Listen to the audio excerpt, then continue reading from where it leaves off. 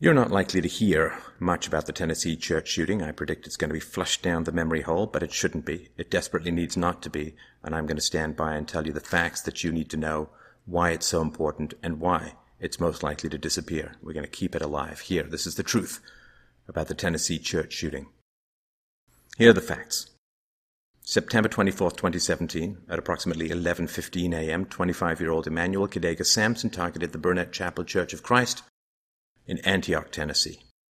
Wearing a neoprene ski mask and carrying 2 pistols, Samson fatally wounded Melanie Smith Crow, 39, in the church parking lot before entering the church and opening fire into the crowd of 42 patrons, wounding 6 others between the ages of 60 and 83. The shooter, of course, was black, from the Sudan, and the churchgoers were very predominantly white. According to police spokesman Don Aaron, one woman who was walking to her vehicle was immediately fatally wounded by the gunman, who we believe then entered the rear of the church. Other persons were still inside the rear of the building. The gunman opened fire on them.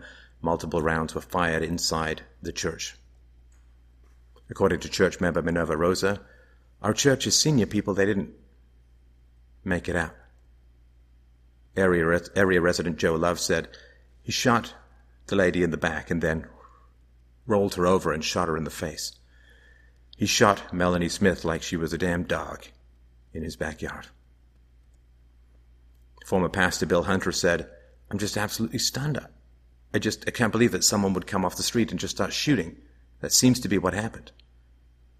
Area resident Steve Whidbey said, "It's just a little country church. It's just a sad day when people do something like that at a church." Church usher Robert Engel confronted the shooter and was pistol-whipped before Samson shot himself during the skirmish. Initial reports said that Samson intentionally shot himself, but police have clarified that it is unclear if the self-inflicted wound was intentional or an unintentional discharge due to the confrontation. With the suspect disabled, Engel is reported to have retrieved a legal firearm from his vehicle and guarded the shooter until police arrived on scene. Police spokesman Don Aaron again says, "It would appear Samson was not expecting to encounter a brave individual like the church usher. We believe he is the hero today." Along with many of his victims, Samson was transported to Vanderbilt University Medical Center. In addition to a head injury from being pistol-whipped, the courageous usher also suffered a separated shoulder in the encounter. Vanderbilt University Medical Center spokesperson John Hauser said, "The 2 critical patients suffered gunshot wounds to their chest and torso. The 4 other patients suffered gunshot wounds to their extremities." Samson has since been released from the hospital and will be charged with both murder and multiple counts of attempted murder. Metropolitan Nashville and Davidson County Mayor Megan Barry said, "This is a terrible tragedy for our city. My heart aches for the family and friends of the deceased, as well as for the wounded victims and their loved ones. Their lives have been forever changed, as has the life of their faith community at Burnett Chapel Church of Christ. My administration, especially the Metro Nashville Police Department, will continue to work with community members to stop crime before it starts, encourage peaceful conflict resolution, and promote nonviolence." Federal officials have also reported that they will initiate a civil rights investigation into the shooting, noting that Burnett Chapel Church of Christ is a majority white church. U.S. Attorney's Office said, "The Memphis FBI Field Office's Nashville Resident Agency, the Civil Rights Division, and the U.S. Attorney's Office for the Middle District of Tennessee have opened a civil rights investigation into the shooting at the Burnett Chapel Church of Christ in Antioch, Tennessee. The FBI will collect all available facts and evidence. As this is an ongoing investigation, we are not able to comment further at this time." Police spokesman Don Aaron, the shooter, he actually had attended this church a year or 2 years ago. They said he hasn't been there in quite a while. They couldn't be more definitive on that, but they actually knew him. There are certain things that have come to our attention regarding motive that are under investigation, but that remains to be announced. So if this young black man wanted to target a largely white church, well, if he had been to one, he would know the racial demographics of the church. Originally from Sudan, Emanuel Kidega Samson was brought to the United States in 1996 when he was only 5 years old. Hey, that's the age of the dreamers. Samson is a legal United States resident, but not necessarily a U.S. citizen. In 2013, Samson graduated from Montlaus State Community College with an associate's degree in psychology and expressed his desire to become a counselor. And I quote, "To better prepare myself as I continue in the field of psychology by strengthening my community skills while counseling, advising, and guiding individuals/groups, either spiritually, emotionally, and mentally, all while pursuing official licensing of a deemed psychologist. Great communication skills, trilingual in the following languages: English, Arabic, and Acholi, it's a tribal language. Excellent memory, can multitask if needed."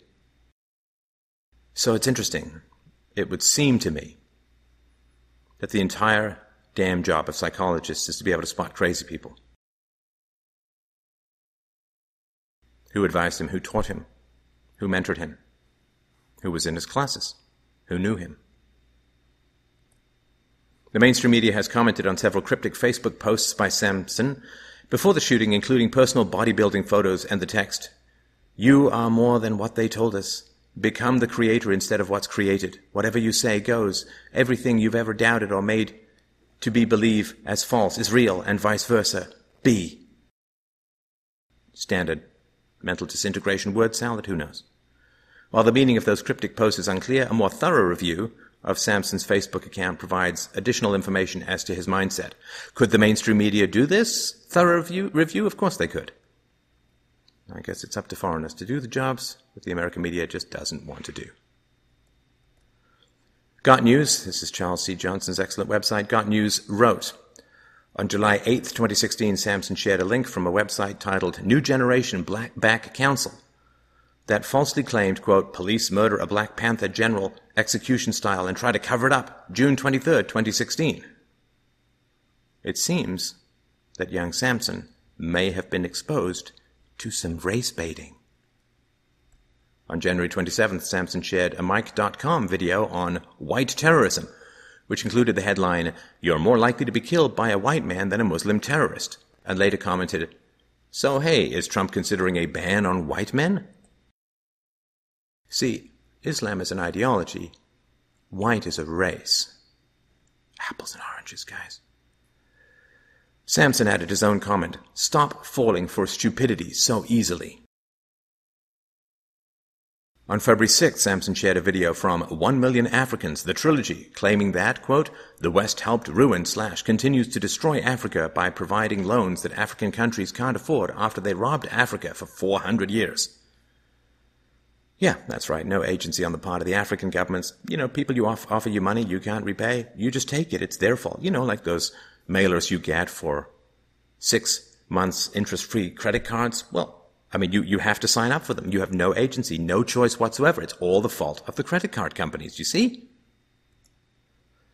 Got News again wrote, on February 17th, Samson shared a video of Muslim activist Yasmin Abdel-Magyed defending Sharia law against Australian Senator Jackie Lambie. Samson wrote, "You can't converse with some people. That's the unfortunate truth. Folk will accept what you have to say when they want / ready to." On March 2nd, Samson also shared a post from Vox co-founder Ezra Klein with the text headline, "A former neo-Nazi and current anti-hate activist explains why the threat of white extremism must not be ignored."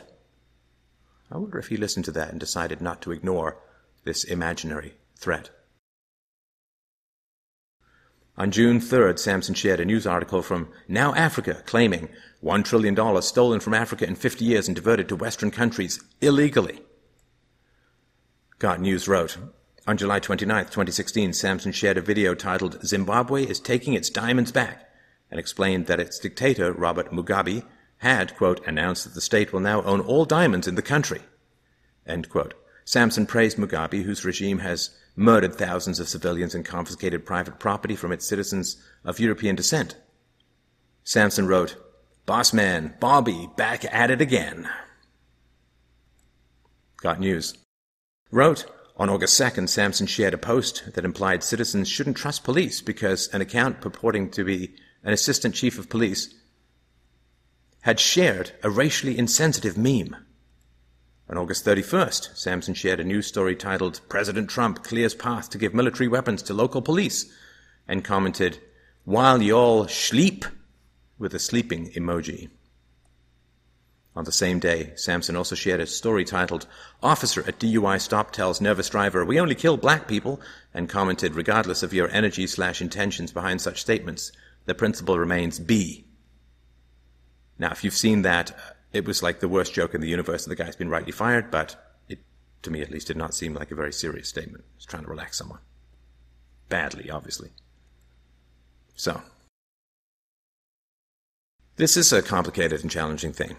I mean, first of all, just imagine if the races were reversed, right? So imagine that some white guy had been radicalized and had gone to a black church and shot up some people. Oh, wait, no, that did happen. That was called Dylan Roof, and that was wall-to-wall coverage. Wall-to-wall coverage. He was crazy. This guy will be called crazy, but Dylan Roof was called, a racist murderer and so on, right? But, of course, the double standard is becoming almost too boring to point out. This guy did come over at around the same age that the Dreamers, the DACA recipients, and so on. This is part of what you get. Here's a challenge. So, in Sudan, the average IQ is in the low 70s. I've seen it reported as 71 or 72. 70 used to be functionally retarded. So, this is a low IQ country. Now, there are brilliant people in Sudan, and they want to get out of the country for obvious reasons. They come to the West, but there's this thing called regression to the mean, which is, a tall guy has tall children, but they're shorter than he is. A short person has taller children, but not tall to the average.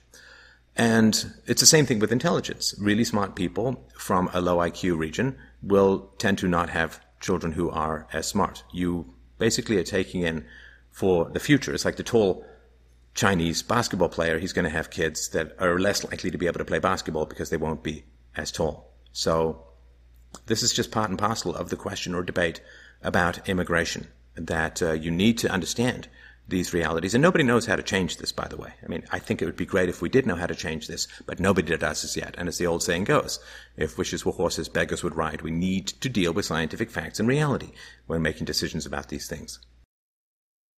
Now, this guy is crazy and evil. I don't know what his motives are. That remains to be seen. But the driver in Charlottesville was literally crazy. He was like a schizophrenic. And yet, the craziness it vanishes when this particular narrative is invoked. This guy may have had racial hatred motives. We'll find out perhaps as time goes forward, or we may never find out. But the signs are certainly there. And this is really, really important to understand. This is the kind of narrative that's going to be dissolved. It's going to vanish. It's going down the memory hole. This is going to disappear. Because people don't like to ask these questions. White racism, well, it's taken for granted, and any time it manifests itself, broadcast to the very skies above. Anti-white racism, yeah, see, that doesn't really fit very well. That doesn't really get into the narrative. That doesn't serve the agenda, particularly of the left. And you need to track this story. There's a lot more information that may come out. The alternative media is going to do its work, and again, thanks to Chelsea Johnson of God News for doing some of this work as well. You need to track this story. This may be a crazy guy, this may be an evil guy, this may be a racist. We'll find out over time. But what we need to track, and what we really need to understand, is what is the media going to do with this? Because if the media avoids this kind of story while pursuing people like Dylan Roof to the ends of the world and beyond, further radicalization is going to occur. And let's see if we can't do everything we can to avoid that. Thank you so much for watching. Stefan Molyneux, Free Domain Radio.